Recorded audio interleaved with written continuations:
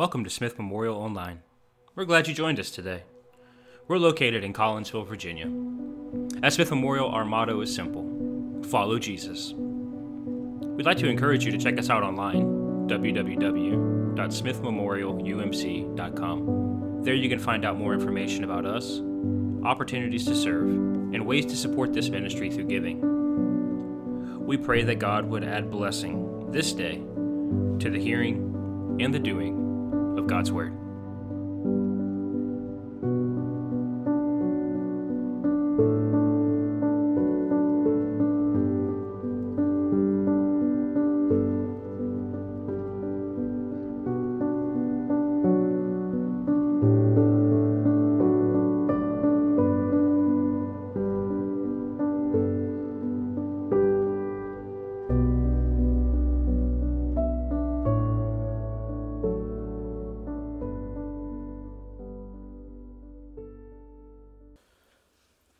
Our scripture reading today comes from Romans, the 10th chapter. I'm actually going to pick up in verse 1. Verse 1.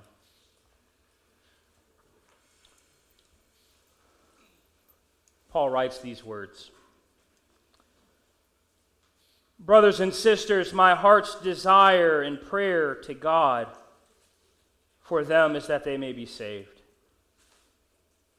I can testify they have a zeal for God, but it is not enlightened. For, being ignorant of the righteousness that comes from God and seeking to establish their own, they have not submitted to God's righteousness. For Christ is the end of the law, so that there may be righteousness for everyone who believes." Moses writes concerning the righteousness that comes from the law, that the person who does these things will live by them. But righteousness that comes from faith says, "Do not say in your heart, 'Who will ascend into heaven?'" That is to bring Christ down. "Or who will ascend into the abyss?" That is to bring Christ up from the dead. But what does it say? "The word is near you, on your lips and in your heart." That is the word of faith that we proclaim. Because if you confess with your lips that Jesus is Lord and believe in your heart that God raised him from the dead, you will be saved. For one believes with the heart and is so justified, and one confesses with the mouth and is so saved. The scripture says, "No one who believes in him will be put to shame, for there is no distinction between Jew and Greek. The same Lord is Lord of all, and is generous to all who call on him. For everyone who calls on the name of the Lord shall be saved." This is the word of God for you and me, the people of God. Thanks be to God. Let us pray.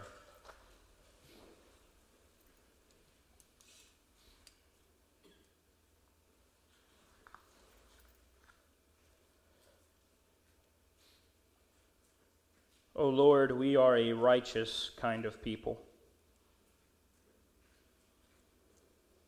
But unfortunately, that righteousness typically starts with self-righteous people. People who long to see our own accomplishments become the accolades by which we receive because we earned them.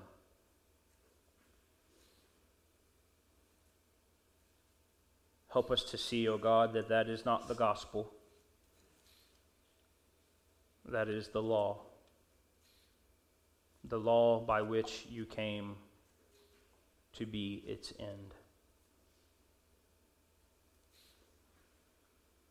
Help us to see the good news this day.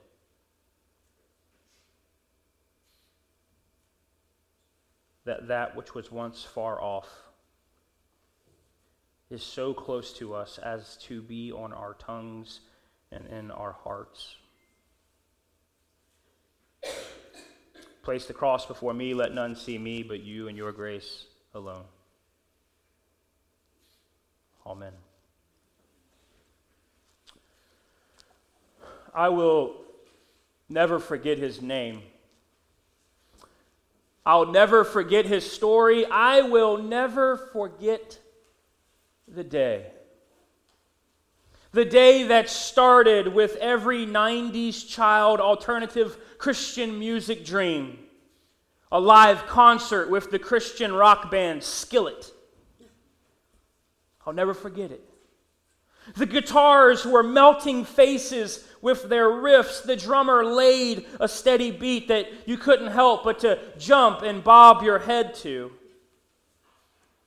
The crowd was electric, to say the least.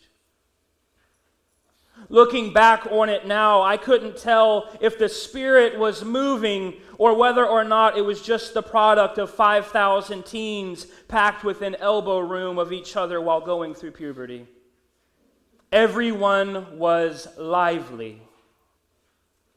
And after Skillet played their set, he came out. Ken Freeman, the evangelist for the day. Ken had quite the story.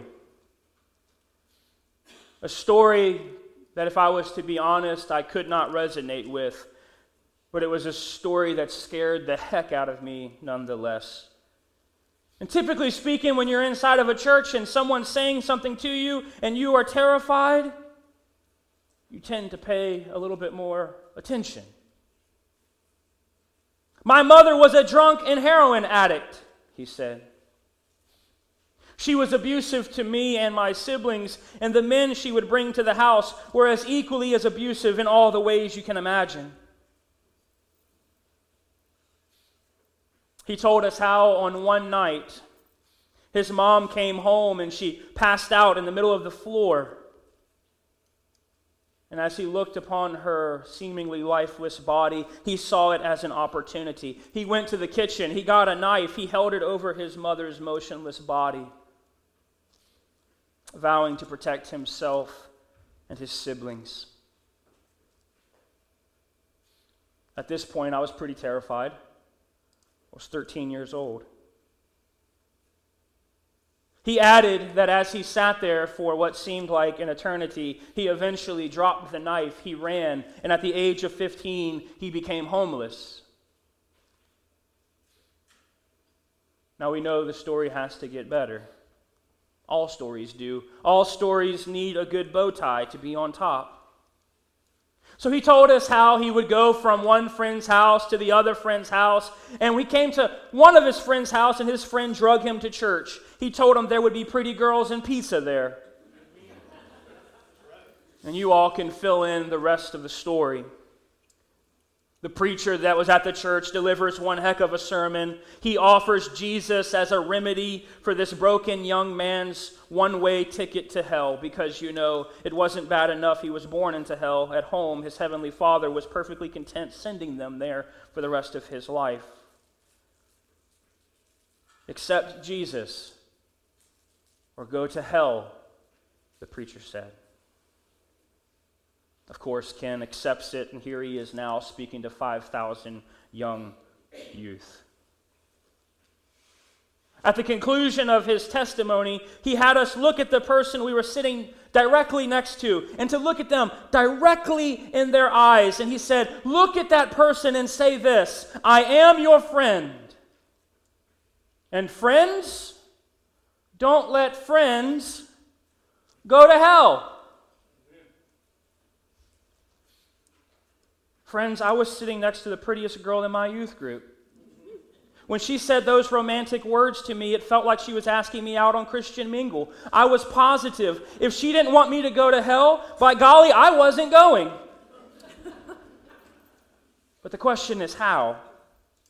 Well, that was the easy part of Ken's story. Ken said, just to repeat after him, Jesus, I confess you with my mouth as Lord and believe in my heart that you raised Jesus from the dead. I am a sinner and I need to be saved. Thank you for saving me. And after we said that prayer, we did the little dance. You all know the dance. You've been there before. Now with every head bowed and every eye closed, which really meant now 3/4 of the congregation was squinting their eyes to see who had raised their hand when it was asked to. Of course, I've just been asked out by the prettiest girl. I raised my hand. I wanted people to know I was saved man. And then it was over. It was great. I felt very accomplished. I prayed that prayer like a winner. And the next day, I was rewarded like a winner with a trip to King's Dominion. What a way. What a way. It was all that simple. And yet, looking back, that narrative lacks the power of what God really did on the cross for us. You see, Paul, speaking to the Roman church, writes this passage, the passage we read today, on the heels of speaking about the law and one's justification by it.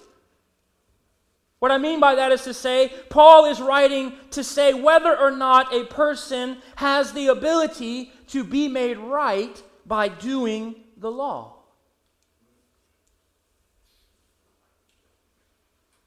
In fact, the passage that we read, starting in verse 8, is a verbatim statement of Moses in Deuteronomy 30, 12 through 14. In this passage, Deuteronomy 30, what we find is the Israelites who left Egypt are now all dead in the wilderness from wandering for 40 years because they needed to be punished for not living up to the fidelity in the relationship to God. Those that came out of Egypt are now scattered dead in the wilderness. And here is Moses looking at their children. The children who are now getting ready to cross over into Canaan, the promised land. And before they cross over the river, Moses calls them to a renewed covenant with God. God has been made known, and God will protect you. But how will God protect you? For Moses, the answer is easy. God will protect you through the law. God's word has been brought near to you. God's law has been revealed to you. In other words, Moses is saying, when you go into the promised land, don't be like your parents. God has told you what He wants from you. And if you do it, you will live a prosperous and righteous life. As a matter of fact, Moses thinks that the law is so important that a few verses after this in Deuteronomy, Moses has the Levitical priests read the entirety of the law out loud to the people. The word of God was the law. It was to be lived by. It was life. It was their hope. It was their protection. Those who abide by the law shall live, and those who disobey the law would reap the consequences of such actions. This should sound a little familiar to most Christian evangelism today. Those who abide by the law shall live, and those who disobey the law will reap the consequences. You see, Paul understands this context when he's speaking to his church in Rome. After all, Paul says he is a Jew of all the Jews. Paul gets the law, but he also gets that his life has been totally wrecked by Jesus Christ, who Paul understands as being the official Word of God. So Paul writes to his church in Rome, a church that's made up of both Jews and Gentiles, people outside of the law, people without a hope. He writes to both of these people. He says this, he says, it should be clear That those who live by the law shall be saved. Those who do not live by the law shall be cursed. This is the law. It's always been the law. You don't get to pick and choose which parts of the law you want to follow. It's a zero-sum game. All in, all out. Your choice. But as you know, that's not what Paul says. Paul doesn't say that. What Paul says is this. Paul doesn't say that, and this is why. Those little prayers like I was asked to pray and then raise my hand to, are such a disservice to the radical nature of the message that Paul proclaims. What Paul says in Romans is this: it used to be hard for you. It used to be so hard. It used to be so hard.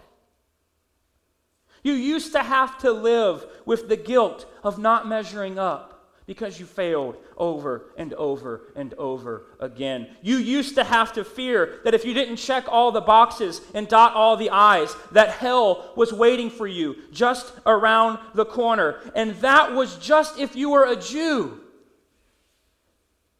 Gentiles didn't even have a starting point. They were already so far gone as outsiders of the faith, they were hopeless. And yet, Paul says, not anymore. The law is no longer the case, for Christ has come to be the end of the law, lest anyone think their righteousness, their correctness before God is of their doing. For indeed, it's not our doing, but God's doing alone. Therefore, the salvation that you all have been working so hard for so long to attain, it's no longer as hard as it once seemed to be. In fact, when the law says you need to do this, the gospel message is that you really don't have anything left to do at all. Nothing is there for you to do that hasn't already been done for you in, through, by Christ. That is the gospel. There is nothing left for you to do. It has already been done. And if you really want something to do, then Paul says, do this. Just confess with your mouths that there is nothing for you to do. Just confess with your mouths that it's already been done on your behalf. Confess Jesus is Lord. Lord of the earth, Lord of the cosmos, Lord of my wrecked life. Put your trust not in your own works and your own capabilities, for that was always the downside of the law. Instead, Paul says, put your trust in the ability of Christ to do for you what you could not do for yourself. And while we're at it, this message, it's not just for the Jews anymore. It's not even just for the Gentiles. The good news of this message is that it's for everyone. All people. All people. This is the basics of our faith. All people died in Christ through the cross. Not of their own wantingness, but of God's love for them. Period. Nothing else. And all, in God's eyes, really does mean all. There is no longer distinction, Paul says, between Jew, Greek, slave, free. Because those things, those marcations, they don't really matter anymore. They're only good if the law still rules the day. But guess what? It doesn't. The message of Paul in Romans is a stark contrast to friends don't let friends go to hell evangelism. Paul's message is way more radical than this. Paul is saying, remember how you all were headed to hell in a handbasket? Because you couldn't keep the demands of the law? Remember that? Remember your religious coping mechanisms that you once employed because it was too tiresome to think about your own shortcomings? Those mechanisms where you really weren't as great of a religious person as you thought you would be. So instead of thinking about yourself and what you needed to do, you just kind of pointed your fingers at other people's shortcomings? Remember that? Yeah, God's done with that. God doesn't have time for that anymore. God doesn't have time for religious people to point fingers at who's in and who's out. That merit system, storing up treasures for yourself in heaven, it's gone. Only one merit, only one perfect obedience, only one sufficient sacrifice counts. Jesus Christ and Jesus Christ alone. This is the good news. Do not distort it. Do not add to it, for adding to it is to heap the law. Jesus has made right what has been wrong, and that message doesn't depend on your lip service or your own obedience. Jesus has done it all. Nothing is really required of you anymore. Nothing but trust that all that was needed to be done is done. And anyone who trusts that will be saved. Full stop. Period. Grace. I offer this to you in the name of the Father, the Son, and the Holy Spirit. Amen.